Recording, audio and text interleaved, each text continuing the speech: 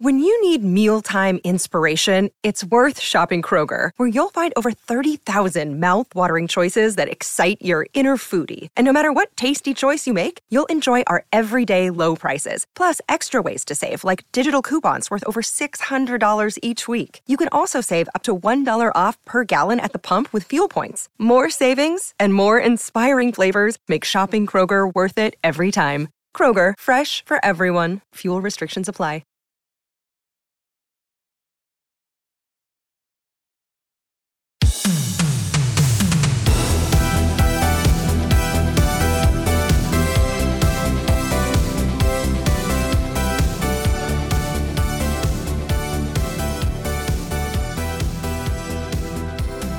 Hello, welcome to the Courtenay Turner Podcast. I'm here today with Curtis Grimes. He is a country music singer. He has just started working some ministry stuff, so we're going to talk a little bit about that. How are you doing today? I'm doing great. How about yourself? I'm doing well, thank you. So yeah, maybe we could start with talking a little bit about your music career and how does that parlay into ministry work? Well, it's funny because actually I didn't grow up singing. I did baseball. That was my thing. Wound up getting a scholarship to go to play college ball in Shreveport, Louisiana. And that's, I guess, where the music thing kind of began. My roommate had a guitar that he left kind of laying around the dorm room. So that's when I started picking up and messing with a guitar and just started tinkering with trying to write songs. I was really big into this Texas country kind of regional music scene that was going on down here. So that's kind of the direction I went initially. But backtracking, I grew up in the church. I got saved when I was pretty young, the day before I turned 9, actually. And that's kind of where I was as a kid and then into our youth group. And then by the time I got to high school, I was pitching for our varsity team as a freshman. So by my sophomore, junior year, started going to the baseball parties and hanging out with those guys and just kind of slowly started drifting. And then when I went off to college, didn't have my parents' accountability there, to make sure I was going to church and staying in the Word, and just really kind of fell off. And that's where I was when I started doing music too. So I just kind of dove into that lifestyle and wrote those kind of songs that I thought that you did if you were pursuing music in this way. And it kind of started off as just a fan. I didn't really want to be a singer or want to be an artist or anything like that. I just enjoyed it. Yeah. Long story short, my baseball career was done after my freshman year. So that's kind of what I filled that void with. Why? What happened? Well, it was my fault. Wound up getting engaged to a girl I was dating in high school. And so I quit for that, get married, and do the whole thing, and then that fell through. So here I was, wanting to play baseball again, but obviously I kind of burned that bridge with the coach in Shreveport. So I moved down to San Marcos, which is south of Austin, kind of more where that live music scene was. And I wanted to walk on at Texas State, and but I didn't have enough credits to live off campus, so I had to take junior college classes for a year. And then next year rolled around, went to walk-on tryouts, went pretty good, got a callback meeting. And when we started talking about kind of eligibility stuff, you couldn't go from a Division I to take junior college classes and then go to another Division I without having associates. So kind of by default, my baseball was off the table. So I was just messing around with the music stuff, and I had a lot of buddies that lived in Austin. They were going to UT. So I spent quite a bit of time up there, and started just doing random pickup gigs. I'd just play like fraternity, sorority parties. Mm-hmm. The first like regular thing I had was happy hour at El Arroyo. It's a Mexican restaurant down there. And then a fiddle player started playing with me, and then we got a drummer to start playing with us. So it slowly I pieced together a band, and then we got a gig on 6th Street in Austin, which was kind of a better thing. And so by that time we started kind of playing band shows, and at that time I was working at a trophy shop, like soccer, baseball trophies, building those. and a commercial came on the radio that said we're going to have a contest, and the winner opens for Kenny Chesney. And this was during like his reign. Like he was like the top dog in country music for like 5 to 6 years. Sure. And so we wound up submitting a video, made the Final Four, and won the little Battle of the Bands contest. And so here we are. Hadn't even been playing with the band for a year, opening for the biggest country music concert of that time. Wow. And so that was, I guess, when it got serious, because you're like, at that point, you're like, okay, maybe I should try this music thing out for real, because right. pretty big step on the ladder. And that kind of opened up the opportunities for us to start getting like more gigs and doing more. And 3 years after that, I was on season 1 of this show called The Voice. Mm-hmm.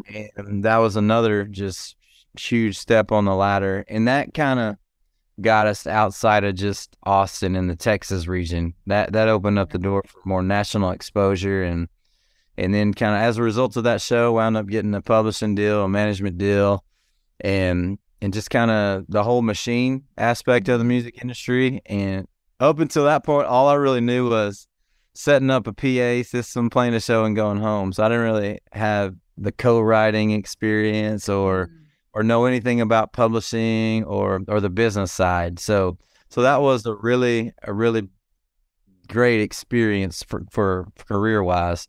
And so that's where I was for about, that was in 2008. So about 6-7 years into that, I started having a lot of conviction just for how I was living. And just kind of the content, what I was writing in my songs, like those actually have consequences, you know? And I don't know, I never, and throughout the whole time, it's not that I still had the conviction. It's just the more you do it, and the easier it gets to do it, and the more numb it kind of becomes, but it was always there. And so this time was different though. This time I was having specific conviction of, I'd been given this platform and this talent and this opportunity to do some cool things, and God had blessed me like in a lot of ways, you know, with everything that had put me in this point, with the talent that I didn't even really know that existed until later in life. Yeah. And so that was kind of a pretty tough thing to come to terms with, was you've been blessed and you're just out here using this for selfish gain, like living in disobedience and everything else. And also was a realization of like, I was just completely destroying any opportunity that I had to reach people or lead people to Jesus. And that was pretty tough. That was a hard pill to swallow. So I was on my way to the gym one night, and this song called Through It All, Andre Crouch song, came on the radio, and it's just kind of like, through everything, like God still loves us, even when we're living in, like he's still there. He just wants us to just turn around and give it to him, right? He just wants that relationship, and he just wants us to use what he blesses us with for him, and even when we don't, he's still so good that he loves us through it all. And that was a pretty pivotal point in not only my life, my career, my walk with the Lord. And that was the point where I got to the gym and I just laid on the floor, cried like a baby, and was just like, do I just not do this music thing? Do I go, you've given me this gift, do I go lead church worship at a church? Or, you know, like, what do I do? I just feel like I need to pull myself out of this environment. And if this is what pursuing music is, then like, I don't want it, you know? And he was clear as day. He's like, no, I put you here for a reason. So whatever you think that you would do at a church or wherever else, like, do that right where I have you, because this is where people need to hear about me the most. And so that kind of kept me pursuing the secular music industry. And then, of course, from that point on, everything I've done is either positive, either just uplifting, encouraging, or faith-based, or just pointing people to Jesus, however that looks. And sometimes that's the gospel heavy, and sometimes it's just like, hey, I've been there. There's a better way. Or I just want to put out music that after someone listens to it, it puts them in a better spot, not a worse spot. 'Cause there's a lot of music that will put you in a worse spot, in the grand scheme of things. So that's kind of where it all started. And then, probably a year into that, I'd written all these songs because I had a publishing deal, and it was my next trip to Nashville, and I had a big meeting with all the management and everybody. And before the meeting started, I got up and I told them, like, look, like, I don't want to put out like party music. I don't want to just keep doing stuff that I don't really want to promote. There was the next single they wanted me to push was a song called Keg Party. It's like a college drinking song. And I was like, look, I quit drinking. Like, I'm sober. Like, I don't want to promote this anymore. And about 4 months after that, I got dropped from management. Wow. Everything. My radio promoter lady, she was the only one that stayed, like, helping me out. But everybody else dropped me. And since I had all these songs, I was like, well, I might as well do at least one more record, just because I have all the stuff and I have the connections. And so I was like, if it's the last one I ever do, like, this is what I want people to hear. This is what I want to sing about. So we did that. And there was a specific song called Born to Die, which is pretty much straight up the gospel. Jesus was born to die for our sin in a nutshell. And I was like, I want to send that song to radio because I don't know, I might not be able to do this much longer by putting out this kind of content in a pure secular entity. Right. So I sent out that song and it went #1 on that chart, on the Texas country chart. And then we sent it out to more of a regional radio promotion team too. And it wound up going #1 on the national chart. So that was kind of the confirmation, I guess, and reassurance that this is right where I'm supposed to be and right what I'm supposed to be doing. And to be honest, every song we've sent out to radio after that has gone to #1. Wow.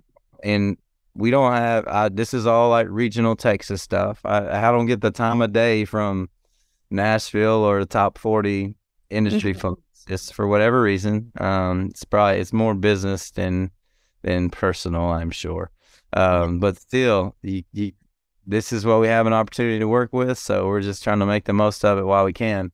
And kind of right after that album came out, kind of it was time for the next project, and people were asking me if I would ever consider doing a gospel album. And I was like, yeah, I would love to. I just can't really afford to go do a random side project. So we started up a GoFundMe account, and we raised more than enough money to do this gospel record. And I didn't want to like profit off of it. I wasn't trying to like make money on it. And so God put on my heart to just put that into a ministry, and specifically to give Bibles to people, which was kind of random, because when I think of giving Bibles to people, I think of like missionaries overseas. Mm-hmm.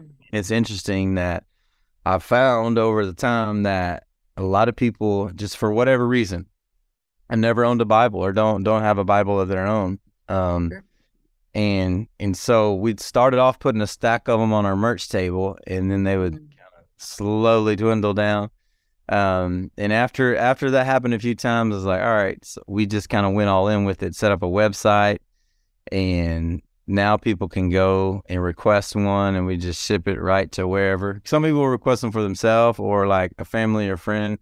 And so we'll just send it wherever, and it's all free of charge.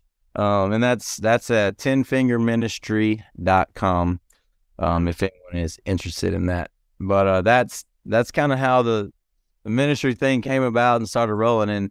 And right at that time, when all this was happening, my granddaddy had passed away. And so we were he had 9 fingers from most of his life. When he was a kid, he's roping a horse and lost fingers. So after his funeral, we were at his house talking about how now he's got 10 perfect fingers to worship the Lord. And so my dad suggested naming the ministry 10 Finger Ministry, kind of in that,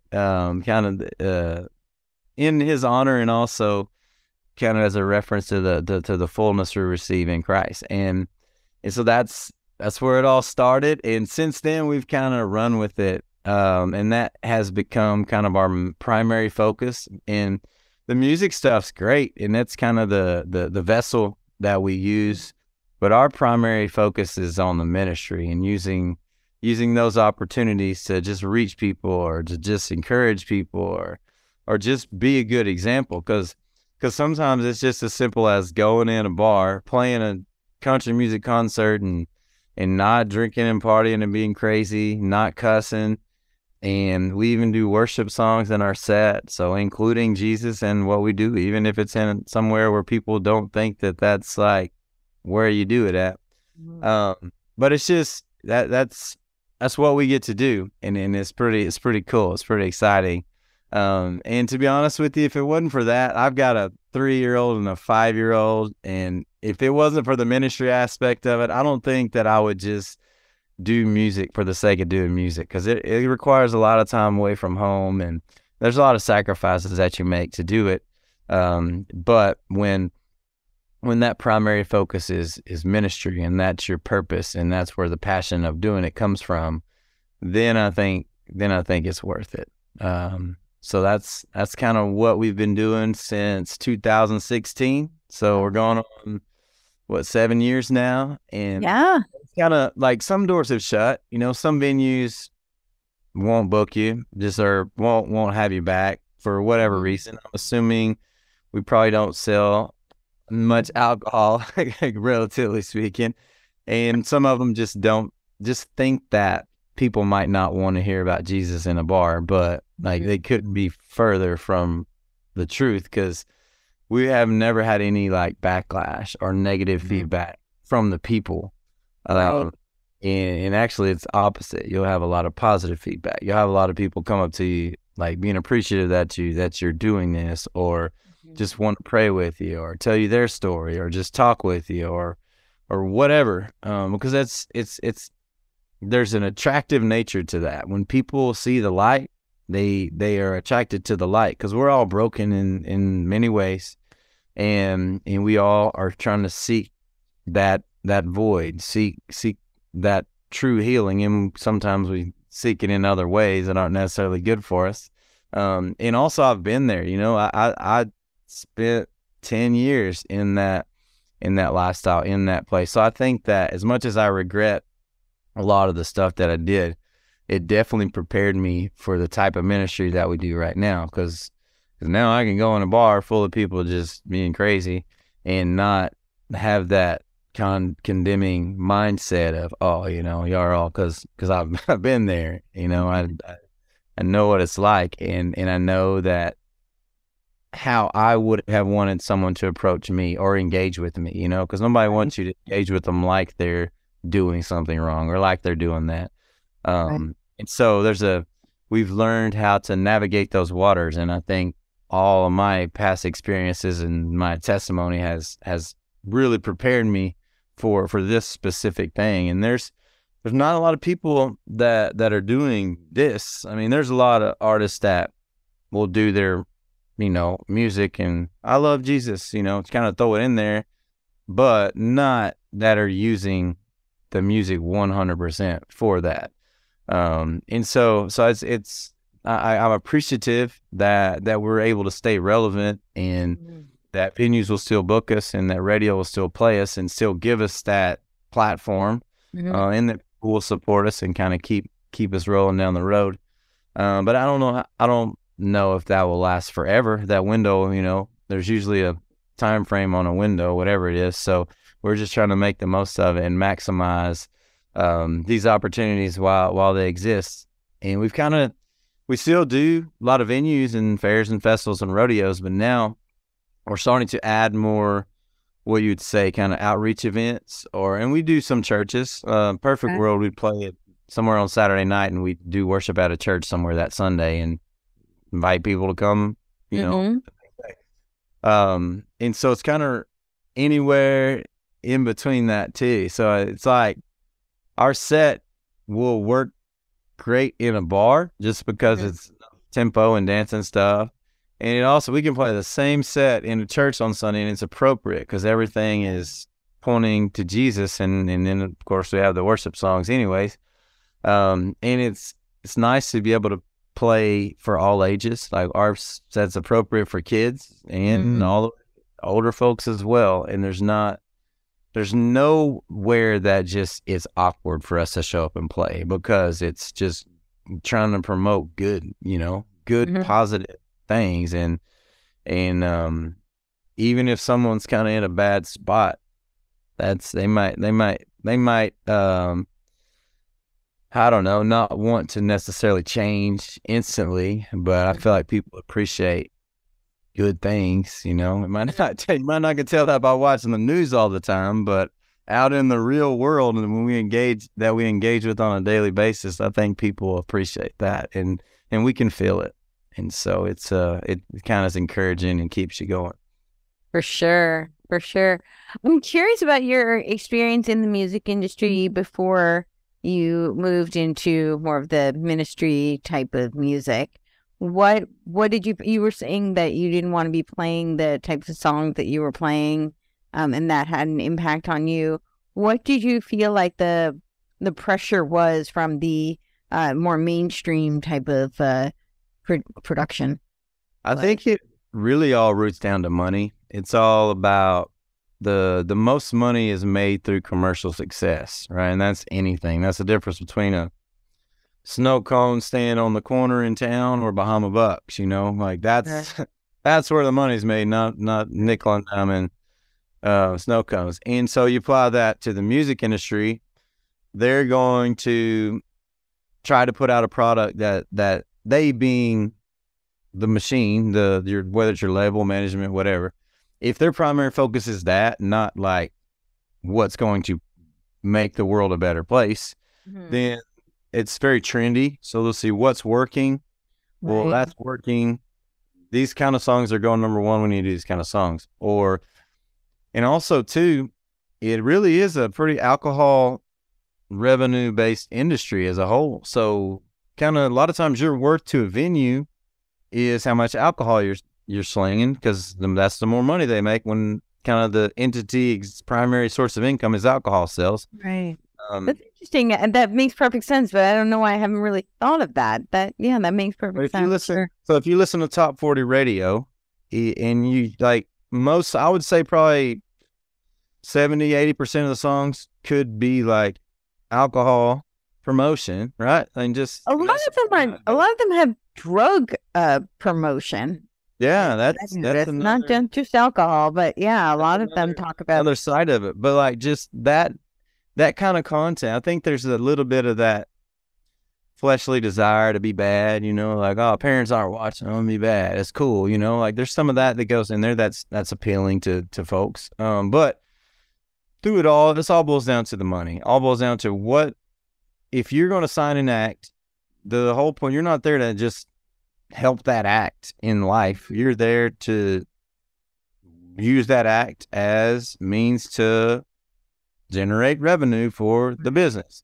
Right. And so it's easier for them to take the path of least resistance instead of let someone just do their thing and cross their fingers and hope it works. That's a pretty big risk. A lower risk is, hey, this works over here, dress like this, our pictures look like this, our songs sound like this, our production's like this, because we want you to have the best chance to get a number one on top 40 radio. Because the number one on top 40 radio is kind of the catalyst for the stadium tours and everything else. And a lot of the money's made now in the publishing side of things. So in the royalties, because CDs aren't necessarily flying off the shelf these days. I don't know too many people who even have a CD player. I know it. So it's a combination of all those things. So when you go in there and say, I don't want to do that because I don't want to promote that, I want to do it this other way. There's that, well, you're kind of disrupting our business thing. So it's not like personal, not like, oh, we don't like you. It's like, well, you're not giving us the best product to put us in the best position to succeed and generate revenue for the company. Right. So, the product that's not selling or they don't think's going to sell is the one that they stop producing. So, Right. so that's kind of that's where it all boils down to. But I had to get to a point to where I was perfectly content getting another job if music wasn't enough to sustain a living. And I was fine with that. And what happened, and the second that happened, now I'm no longer a slave to the industry. Like I'm not chained to anything. I do what I want, how I want. I'm going to use this for God. And if I'm supposed to be here, like, God will keep open the door. Mm-hmm. If I'm not supposed to be here, then he'll shut that door. And I don't need to be in that door. You know, if I'm not supposed to be here, like, and I'm just trying to force it, then now you get outside of his protection, his will, then like you assume the consequences that come with it. So if I'm supposed to be, I don't know, working at Lowe's and just being a light at Lowe's, and I'm out here trying to do music thing, and then it just goes bad. Like, well, I should have listened, you know, I should have followed and pursued God's will. But, and kind of the other side of that is most of these people in the industry, they are in debt to a label. They're in debt to somebody for sometimes millions of dollars. So you're not really going and doing what you want until that debt's paid. And if they're paying for your albums, which I was there, they kind of control which kind of songs you put on it. If they're the ones paying the bill, Right. and they're the ones doing all the art, like, so you're really submissive to the ones that are paying for all your stuff. And until your debt's paid, you're in bondage or in slavery to them. And that's where most artists are. And so they don't really have a whole lot of say. Some of, you know, the more successful you are, the little more leeway they get. But like, they're not signing people to label deals and just letting them do what they want to do. They're signing folks that they think will allow them to use them for whatever they want to happen. And so there's a very submissive nature to that. You'll notice common denominators, artists that will just say, yes, yes, yes, whatever you want me to do, how you want me to do, I'll do it. And then some of those artists you'll see like 3 years later, you're like, wait a second, like, you're a completely different person. Like, you are doing things now that you like swore you never would do 3 years ago. And that's why, because you're not in control. And so once that was off the table, that's what allowed me to just do it how I want. And, you know, as long as it works, I'll keep doing it. If not, we'll do something else. And not many people are in that position. So that's why you kind of believe this lie. When I started off, I thought you had to put out this kind of songs and live like this and do like, I thought that's what you had to do to make it. And that's kind of what it's implied a lot of times is, if you want to make it, then this. Right. Well, this really opened my eyes. I was in Nashville one night, and one of the guys that has had multiple number ones, has the millions in the bank, has the buses, has all the perceived success, Right. sitting here drinking alone by himself, like depressed on a Tuesday night. Wow. And I'm just like, if that's what it looks like at the peak, like, it's not worth all this stuff that you sacrifice and doing what you don't do just to get this, this, and this. And like, this dude's one of the most miserable person I've ever seen.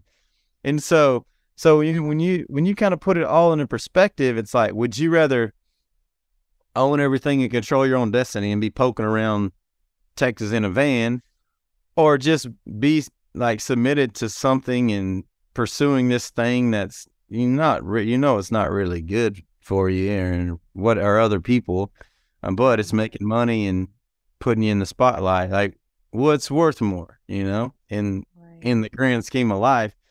And so I don't know, I feel like God opened my eyes up to a lot of stuff during that period, and I'm thankful for it. And it's also interesting to see kind of how stuff has played out, because there's a lot of weird stuff. I don't want to go too deep, but at the top of the entertainment industry, in all facets, not people, not godly people, opposite. Mm-hmm. And so the higher you get up the ladder, there's a certain point where you're going to at least be okay with what these people at the top are doing, what they're promoting. That's why you see a lot of big artists, like they'll be supporting some random causes that you're just like, I don't really align with good moral values or whatnot. Mm-hmm. Why are you doing that? And they don't seem like you. They don't seem like the kind of person you are. Why are you supporting these agendas? Right. Because the powers that own them are telling them this is what you're going to do. Right. Send this on your phone. Send this video talking about this. And then you're going to not do it? Then okay.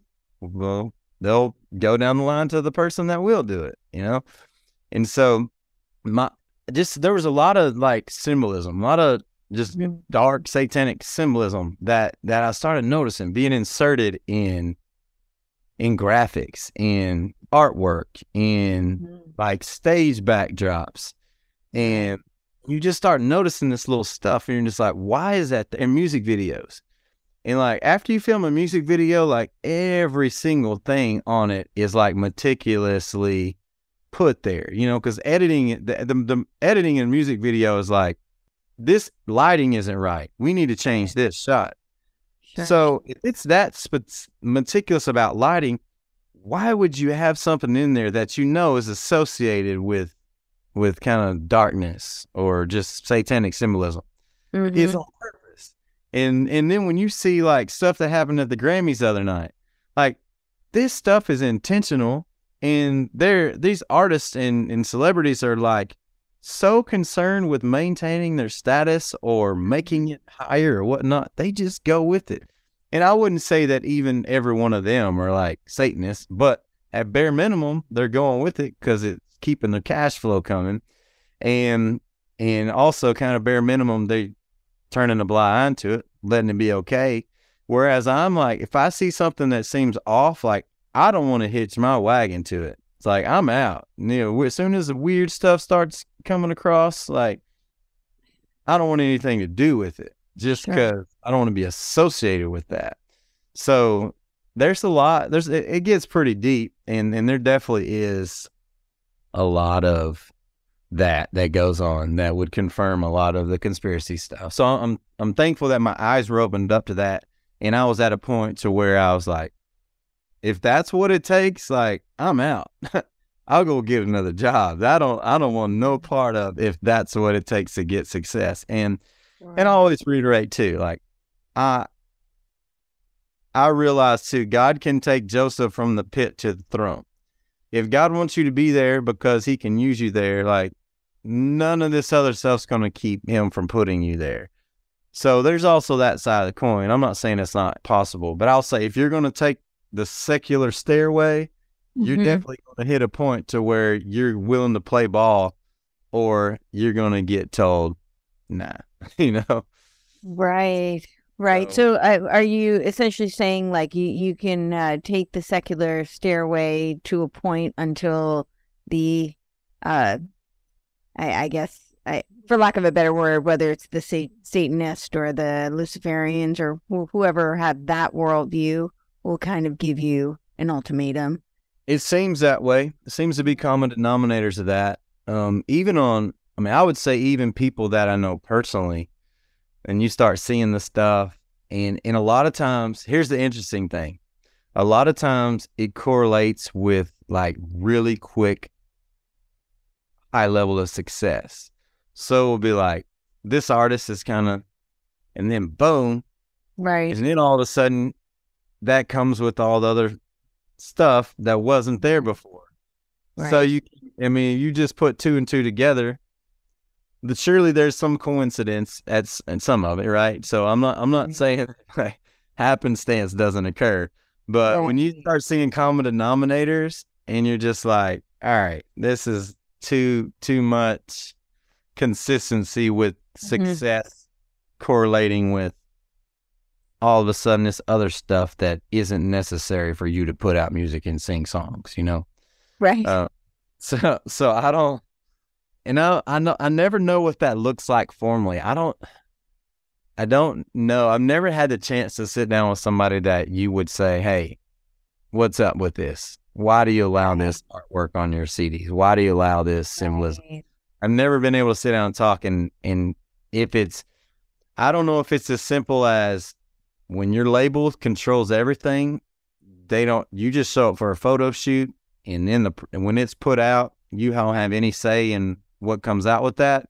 If it's all kind of inserted post, or if it's kind of a statement of, hey, this artist is willing to play the game. I don't know the specifics of it. I just know there's common denominators on all the people, or I'll say no, not all, most of the people that just really blow up. And I'm out. I'm out. I don't even want to flirt with that line. Right. What opened your eyes to the, were you, I know you said that you were religious from a pretty young age, so you had that exposure, but were you always familiar with the semiotics of the occults and the darker stuff, or what opened your eyes to that? Because I think the reason I ask is just for my audience listening to get the context. The reason I ask is because now, like you brought up the Grammys, for instance, right? People are starting to become more aware of what those references may be indicating. Whereas I think if you don't know to look for it, it may look a little dark, and sometimes it's darker or more eerie than others, but I don't think you necessarily look at it and go, okay, that has a specific occult reference, or that has a specific, satanic kind of a connection. But now, because people are starting to become more aware, they actually know what some of these symbols are referring to. So once you start to see it, it's hard to unsee it. But if you don't know, then you might just think, oh, that's weird. Why would I want that in my music video, right? So, well, I would say definitely not growing up, not early. I mean, it's probably just naive and going with stuff. And you could go back and look at stuff from the 80s, 90s and be like, oh, wow, that was there. And I completely didn't even. I would say probably in college, after college, you start seeing people just point out stuff, kind of, and yeah, conspiracy theory is a weird word and not really conspiracy when it gets proven true over and over and over, but like we'll lump it into that realm, right? Mm-hmm. And people start pointing stuff out, and you're just like, yeah, that's what that is, plain as day, like why it got there, how it got there, what it's for, what it means, not really sure, but like, right. That's weird, and it's weird that it's there. Right. And then you go, then it kind of piques your interest, right? Then you're just like, then you see it somewhere else, and you're like, that's the thing. It's weird, like that. Yeah. That's associated with this. So if this is supposed to be a good, wholesome entity, why does it even have something that's associated with that, with something that's right. Dark?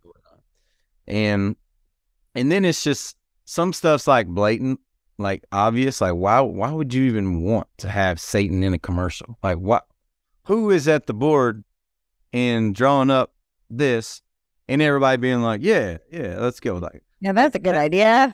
Stuff is just like, why would you even go there? Like, you either are in that trying to support that and flaunt it, which I don't even say that that's the most cases, or you're just like, hey, this would be funny. You're just blindly naive and have zero discernment, zero godliness in your heart to say, hey, like, we don't need to play with that we don't need to dabble with that. You're just totally blinded to what that opens up and does from a spiritual warfare perspective, right? So I would say if you don't have a clue that there's a spiritual warfare going on around us, like that's way more, it's a weird way to put it, real actual consequences than just the physical crap we do day to day, then I would say would be the starting point. And then two, once you realize if we put ourselves in a vulnerable spot, like just because you're not out doing seances, like Satan can use us, thoughts, ideas, suggestions to do crap if we're not staying focused on God and trying to pursue God, staying in the Word, knowing how we are to live, how we're supposed to protect ourselves, thoughts, our mind, in other ways that spiritual attacks happen. Some, like I say, are more obvious than others. Then I think stuff can happen and the general folk does not even be aware of what it is. Whereas in the spiritual realm, it's a victory, right? It's a victory for the other side when they can get somebody that's just playing, doing something funny to do something and just kind of open up that realm. And so I just started noticing random stuff. And then it really hit home when I walked in there and told them, hey, like, I don't want to do the song no more. I want to do positive faith-based stuff. And then my team dropped me. I'm like, what's that about? Because now it seems like the second you tell them no, they don't want anything to do with you. So then I started like digging a little bit more. Then I started looking for common denominators on people that had success. Well, why is that person had success? I've written with them. They definitely, you ain't gonna say like the talent level is just that great. So what's going on there? And then you start seeing all that stuff, and you start seeing them change how they dress and all this, whatever. And you're just like, okay. So they just said yes to everything, and now put in the world. Well, then you go, then you dig in the word and look when Jesus was tempted and Satan said, I'll give you the world. And you're like, is that what it looks like? I don't know. You know, like that sure seems to be what in modern times, if you were to give someone the world, make them a mega superstar and give them millions of dollars and all this perception stuff, like sure looks awful similar to if you were to give someone the world, you know? So it kind of increased. And then there were just many instances where there was fire where the smoke was. And so, you know, at some point you just start coming to conclusions like, look, I can't just say everything 100% is this, but I'll say most of the time this comes with that. And it just started being more consistent. And then when it turns into people that you know personally, and you start looking at the tattoos they have, I'm like, why they have those tattoos that they know are that, and now all of a sudden they're just blowing up the megastar status. Like, what's up with that? You know? Right. So I would say it started off just kind of like seeing other people point stuff out and kind of digging. And then when it got applied to like real time, and then of course, then what happens? Oh, there's some weird, deeper stuff up there, not just symbolism with the pedophilia and all this stuff at the top. And then you start seeing the Epstein stuff. This is before it was national news. This is before when it was like, you're crazy for believing it. Wow, that's so crazy. And you start telling people, and they're just like, I've never heard that before. I'm like, here you go. You know, here's receipts. And so then when all that stuff starts coming out, you're like, I told y'all this 6 years ago, you know? Y'all thought I was crazy. But so all that's kind of confirmation, I would say, that you were onto something. And just kind of, you know, not even for the sake of saying you're right, for the sake of being protected, for the sake of keeping your eyes open and knowing what's going on, so we're not vulnerable. So we don't put ourselves in the position to where we can be into something and not even know like what it's about. And so I would say that's probably the most important thing of being aware and noticing this stuff is not to pump your chest and tell everybody that you were. It's to apply it and use it, because there is real spiritual warfare going on, and it is becoming more visible to everybody in public arenas, whereas it used to kind of be hush hush quiet stuff, right? Like folks have been going to Epstein Island for years, and now everybody that even has an ounce of an eyelid open should be able to say, hey, these folks, these rich folks are dabbling in some weird stuff. Right? Bare minimum, most people now should be able to say, hey, time out. Rich people doing some weird stuff. And now it's coming out in the news. So are you going to just continue on like, nothing's going on? Or are you going to say, hey, it's going on. I need to be prayed up. I need to be in the word because stuff's shaking and baking and God's moving. And that's kind of what I would impress on everyone is that, like, look, it's time to start getting serious and getting the word and taking God serious and realizing that we need Jesus, and you're starting to see that more and more of why it's important now, not just for fire insurance after you die, because there's some crazy stuff going on. For sure, definitely. So you said that 6-7 years ago you were aware of some of this quote unquote weird stuff, Epstein type stuff, and pedophilia going on. What opened your eyes to that? Did you witness it firsthand, or? No, ma'am. I was just seeing people point it out, and then okay, digging it, and then so when you have entities that aren't connected to each other, this person over here, and then this person over here in a different arena, and then this person over here in a different arena, and then you can kind of say, well, the common denominator is this, and then you see, like I said, at that time it was just, there's common denominators from different people. Right. Well, then you start seeing it get applied, sure. and it was, I don't know, it just kind of, it was one of the things that happened with the industry stuff, and then I really feel like stuff started getting highlighted, and I really feel like God was opening my eyes to this stuff,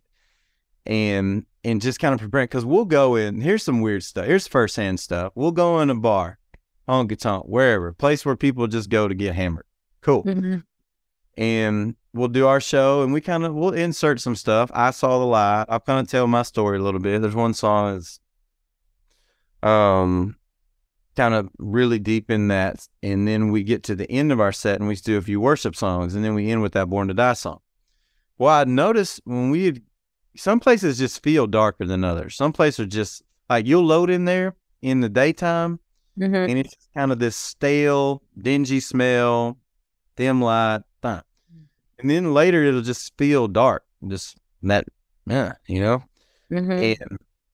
we'll be playing sometimes, and we'd kick into the worship section, and there would be this shift in the room. There would be almost like the really, really drunk or rowdy crowd would just kind of chill out. Some people, and then people with full blown hands up worshiping, and then we'd also see sometimes the rowdy folks will go to a different part of the bar. They'll leave the concert area, and so then it just kind of gets quiet. Right. Paying attention, and it's a moment. And we were talking to one of our pastor friends about this, and we're like, man, it's kind of cool. We'll bust into worship, and then the whole room changes, and it's what's going on, right? And we're like, I don't know, talking about Jesus in a bar, so it's kind of weird for people that just don't know what to do. It's he's like, that might have something to do with it, but the darkness has to submit to the light. So when you usher in light, demons flee.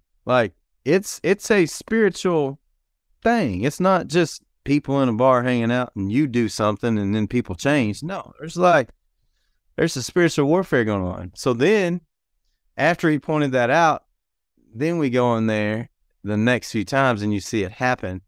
And you don't see it every night, because not everywhere we play is like that. We play some house, but it does happen. So next time it happened, I looked at my guitar player. I'm like, "You see this?" He's like, "Yeah." And no, for 3 shows in a row, boom, boom, boom, 3 shows in a row, we would do that, kind of calm down. People would start worshiping, and then the really, really rowdy folks would go to a different area. And in that area, there was a fight. There was somebody pulled a gun. And then there was another fight, 3 shows in a row. And we're just like, wow, it's crazy how when it says light has to submit to darkness or demons flee, it happens. And there was another time we were loading in a venue, and I was talking to this homeless guy, and he was like, you could tell he was some kind of possessed on something. Something wasn't right. He had bipolar. And I was like, hey, man. And he started trying to fight with another guy. Then he chill out. And I was like, hey, man, can I talk to you about Jesus? And as soon as I said the word Jesus, this dude took off running down the road, gone. And so I think all of this stuff, like I said earlier, has prepared us for what we're doing, for this arena we're in. So we know, hey, this is some real stuff. This ain't just some conspiracy theories floating around the internet. There's real substance to this. There are people in some arenas and environments that don't want you there, but you got the ultimate trump card in Jesus. And so there's nothing really they can do about it other than just, called a scene, not like you, or if they're in a power position, not let you play with their basketball, like there's so it's a big thing, but I just really feel like God opened my eyes up to understand the spiritual aspect of it. So now when we're out in arenas that share similar business, that we understand and kind of respect that aspect of it. Right. What do you see for the future of music and culture, art in general? I don't know. I feel like as of late, especially, like God's moving. I mean, you see this stuff at Asbury College. A friend of mine sent a video from a cruise ship where they were there doing the thing with NFL players, and all of a sudden, like, revival breaks out. They're baptizing people in the pool on the cruise ship, and other things like that going on all over the world, like in this year. And so something's going on from a revival perspective, and I think that is going to increase before our eyes. As far as other stuff goes, I think they're just going to try to suck out everything they can until the whole thing comes to an end, because it's coming, and it feels like it's getting closer to that time. And I think that's why you're starting to see see Satan be more bold, because he knows his time's coming. And so now they're not even trying to hide. They're not wasting time trying to hide what they're standing for and suck other people in. They're just going for it. They do seem to be. Yeah. I think it's just coming to a head right in front of our eyes. And I think that's why you're seeing both sides heating up. And if you read the word, familiar with the book, we know how it ends, and we know that it gets bad before it gets good, ultimately. So I just think right now we all need to be focused on God and not be distracted, because sometimes that stuff can be distracting and get us off of our, like, it's real easy to wake up, open your newsfeed, get sucked into it. Dang, we should have been reading the word, like it's easy to get distracted by all that stuff. Even if we're not like supporting it or engaging or want it, like, it can still distract us. So I would say as a whole, we probably need to beware that there's an entity that would like to distract us from God's movement, from seeking opportunities, and from taking advantage of those opportunities. So I think that's probably really important right now, that we all stay focused. Right. Yeah, I do see very much that they've become very bold. Years ago, you would talk about like the Super Bowl halftime show, and people would kind of look at you like, I don't know. But now it's just so blatantly obvious. It's like the Grammys and all of these things that, you really can't deny it. So I think that's there's a silver lining in that. I think a lot of people are waking up as a result of how bold it's become and how in your face it is.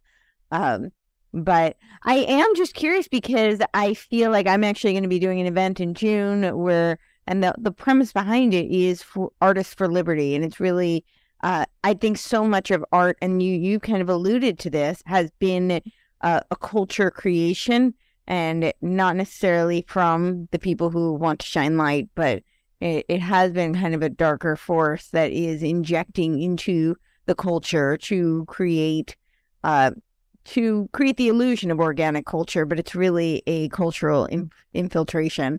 And I think there is so much talent, as you're showing us, on the side of light, and whether they be, particularly religious, in their work or not, but, still people who are promoting the, light and freedom for humanity and, just good, decent values. And so I think it's really important that there be that, because art has the power to change people on a cellular level. Music, especially, I think it's part of why, and love your thoughts on this, I think it's part of why they do co-opt music, especially. I mean, we know they've done it, through film and television, other mediums, certainly literature, long before we even had those mediums. But I think there is something especially with the frequencies of music. We know they changed the hertz to the 440 from 432, the lower vibration versus a more healing resonance. And so I think there is something, especially with music, that is incredibly powerful and can be used for, dark or right. It can be used for bad or it can be used for good. You're right. Mm-hmm. And I think too, what goes in your head often comes out in our actions. So if you're putting bad in, just negative in, tends to play out in our actions. And then on the opposite too, you're putting good in, tends to come out in how we live. And so I think that that Satan knows that too, and I think he's taking advantage of having a foothold in that industry and using it for bad. And so I think that kind of correlates with why that I would say as a whole the entertainment industry has been hijacked. It's probably a good way to put it. But there are still people that are in it, that God puts in it and keeps in it, that are able to use it for good. And I would say just support those people, because it's tough. It's harder to do it that route than just do the easy whatever. Yes, yes, I'll do it. It's tougher sometimes, and there's resistance, not necessarily obvious, blatant physical, but like more from a business perspective, there's definitely resistance, I would say.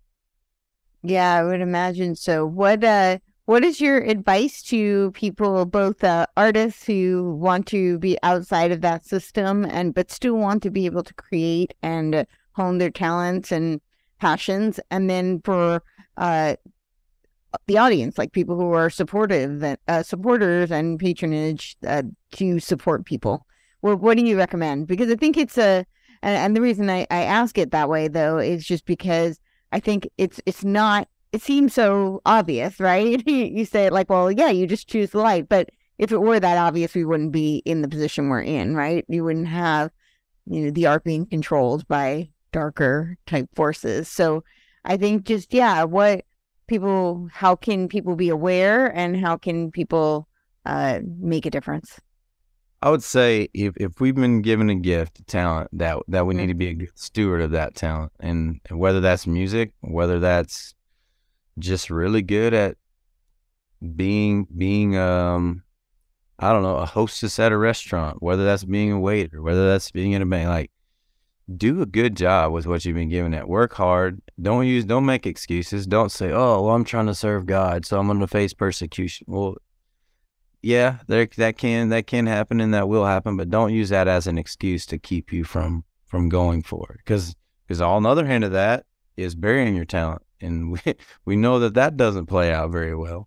So I would say use your talents and your gifts, however that plays out, to whatever extent it plays out. If you're playing coffee shops, then use those coffee shops. If you're playing stadiums and arenas, because that's how everything's came to be, then use that arena for God's kingdom and His glory and honor. And I believe that He blesses you in that. And just understand too that it's not guaranteed. Just because you want to do music don't mean that that's what you're supposed to be doing or what you're going to be able to do. Right. And so don't get caught up on, well, I just want to do music, so you're going to put your family in debt just to do music. Like that's not being a good steward either, Mm-hmm. So I would say pursue it, be smart, be wise, and just use it all for God's glory. And then if you're supposed to be doing music, you've given Him the reins. And if you're not supposed to be doing music or not supposed to be doing something else that you want to do, like, you're better off being where you're supposed to be doing what you're supposed to be doing than forcing a square peg in a round hole. And I'd also say this. I think there's a lie. There's a lie that's told you have to do this if you want to make it, when you don't. That's not true at all. I used to believe that lie. Oh, if you want to put on a good show, you have to drink. If you want to blah, blah, blah, you have to this. And it wasn't until I got kind of out of it that, like, that's lies, all that's a lies. God gives you a gift. All you have to do is be a good steward of that gift and live for Him and give it all to Him and give Him the glory and honor for it. And then wherever you're supposed to be doing, or wherever you're supposed to be, whatever you're supposed to be doing, like when he's in control, that's much better off than anything that we're ever going to want, you know? And so I would say just use it and write those songs, write stuff, do stuff that's going to put good in the world. Because even if you don't ever make it to that superstar level, like one, I don't think you want to do what it takes to get there anyways. But even if you're just poking around in your truck, music equipment in the back, and you're doing what you're supposed to be doing, that's much more satisfying. I'll say that too. That's much more satisfying than whatever whatever the pot of gold at the rainbow is, Right. I would say that's probably the hardest part to accept, because but for me, you do something, you want to succeed at the highest level. So it's almost kind of like a insufficiency if you don't get there. Mm-hmm. Realize, like, that's not what it's all about. What it's about is using what God gives you and making the most of it and serving Him. And so if that looks like just a small level of whatever it is, like, maximize that small level, like that's, if you can really grasp that, then it takes all the pressure off of trying to get there. Right. I absolutely believe that we're all endowed with unique talents and strengths and gifts, and that it is incumbent upon each of us to harness those so that we can be of contribution to the world. Absolutely. But you talked a lot about, God's will. And so I'm just curious for you. I'm sure it's personal for everyone, but I think sometimes how do you know, right? Like, I think because it's never an easy, just smooth sailing path. Like, even if you achieve all the success that you think you want, right? There's always obstacles along the way. That's just how life is. So I don't know, what would your advice be to people who are seeking to try and figure out what the path is? How do they know what the right thing to do is? And when to keep going, when to... I think that's why the relationship's so important. Mm-hmm. I think that comes through prayer and walking with Him. Mm-hmm. If you're not working on that relationship and walking with Him and staying in prayer and staying in the Word, we're not going to know. Mm-hmm. That's the reality of it. We're not going to know what His will is if we don't ask Him and we don't listen to Him when He tells us. Right. For me, that's it's not like audible voice. It's more internal. It's usually for me in the morning. My wife and my daughter go to school early, like 6:30. Then I get my son up about 7:30. So that hour is when I just really just get alone with God and just talk to Him. And it's pretty wild. A lot of times it'll just be like stuff that just kind of comes to you that wouldn't necessarily be your thoughts. It's like, how you know whether it's just your thought or God's thought? Well, a lot of times it ain't. It's not how we would do it. It's not what we would think about it, and it's not going to be a cakewalk, like you said. There's always going to be obstacles. There's always going to be stuff, but that's why it's so important that we stay in relationship with Him, because the second that we kind of fall off from that, now we're just trying to have to make decisions based on our brains, Mm-hmm. So that's the short answer is, gotta stay in prayer, gotta stay in relationship, and gotta stay walking with Him so you can listen and hear Him when He talks to you and tells you which way to go. Yeah. Wow. So you had talked about your path and your experiences kind of guiding you and preparing you for what you're doing now. How do you feel that your pursuit of baseball and your experience there, what do you think you learned, or how do you think that served you for what you're doing now? I think that's a good example of just because we want to do something isn't exactly where we're going to be. Because I'd say this, if I was playing baseball, I wouldn't have the microphone in a bar to tell people about Jesus all year long, multiple days a week. So what's more important, me pitching and living my dream, or me telling people about Jesus in places that pastors don't even get access to? So like that kind of puts your last question into perspective is, I still miss baseball. I still feel like I don't even feel like this artist singer guy. And I've been doing this almost as long as I played baseball. But I still feel like a baseball player that didn't make it. And part of that kind of comes with how it all ended, you know, on it's kind of on me.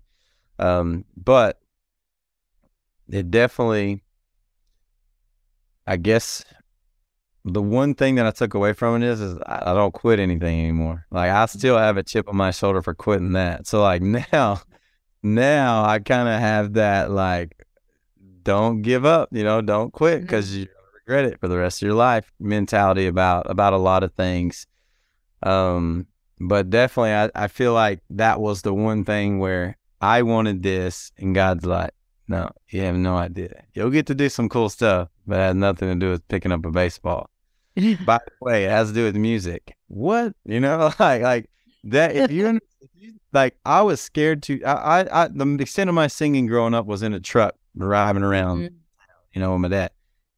I was scared to death to even talk in front of people, much less try to sing in front of people. Nothing, no interest, no desire in playing a guitar, writing song. I hated writing in school. Least favorite subject, writing, English. I do not like writing papers. That's what I do for a living now. So like everything you think you know, just shaken up and dumped out and filled into a completely new, you know, thing. And it's wild. It's wild to see it, like, looking back, just how it all came to be. And the fact that I do what I do now is just completely, would have been completely even in the ballpark or realm of possibilities, even in high school for me. Wow. So be open to that. Your path may not be what you think it is, or want it to be, or expect it to be. That's right. Yeah. Wow. Well, thank you so much. I really enjoyed this. Tell me if you have anything else you want to impart the audience, and of course tell everybody where they can find you, find your work, and yeah. We'll highlight the ministry one more time. So that kind of 10fingerministry.com is kind of the hub of what's going on there. Primarily it's Bible distribution, and then of course we go out, and our touring and everything else is an extension of ministry. But 10fingerministry.com, if you want me to send you a Bible, or send someone else that you want me to send one to, it's all free. And there's a big old request Bible link right front center. And then as far as my music stuff goes, CurtisGrimes.com is a good hub for all of that stuff. And I try to do all my social media stuff like we're supposed to do. But yeah, if you get a chance to check out our tour dates or anything, and we are playing near you, come out and support us. It's a pretty cool thing we get to do. And I think it's cool for people to see how you can still, like, talk about Jesus in an appropriate way, somewhere like a bar or honky tonk or wherever. Just because I wouldn't say that I necessarily saw good examples of that growing up outside of the church. You know, like, I would hear, hey, like, wherever you go, whatever you do, like, use that as a mission field. But I didn't necessarily see that done, I would say, a lot. So I think when people can see it be done, it's kind of encouraging to go do it wherever you are, you know. And there's a right way to do that, and can't go around beating people over the head with the Bible, you know. There's a wrong way to do it too. See that done. We see that done more often. We see a lot of that. And what happened to free will? Like, I never understand when you have people who claim to be Christian, or, you know, and they're trying to force you to see things the way they do, to believe the way they do, behave the way. I'm like, free will. That's the whole cornerstone of this whole thing, right? So, yeah, where do we miss this? Yeah. It's much more effective if you live it, and people can value what life is when you live it, and see, like, the goodness coming out of you, and the light shining. That's a lot more attractive than work. Right. 100% of the time. Yeah, for sure. Yeah. I couldn't agree more. So absolutely. Thanks. Well, I wants to say hi too. He got to see what. Oh, hi. How are you? Have you been listening? Been watching. Yeah. All right. Well, did you enjoy it? Yeah? Good talk. All right. Well, I'll let you get to him and spend some time together. Thank you so much. I really appreciate it. And thank you very much. You're welcome. All right, have a good day. You too.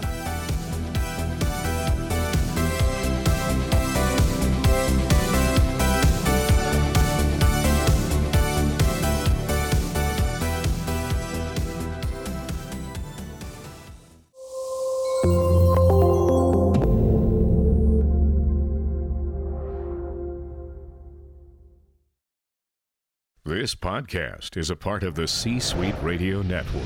For more top business podcasts, visit c-suiteradio.com.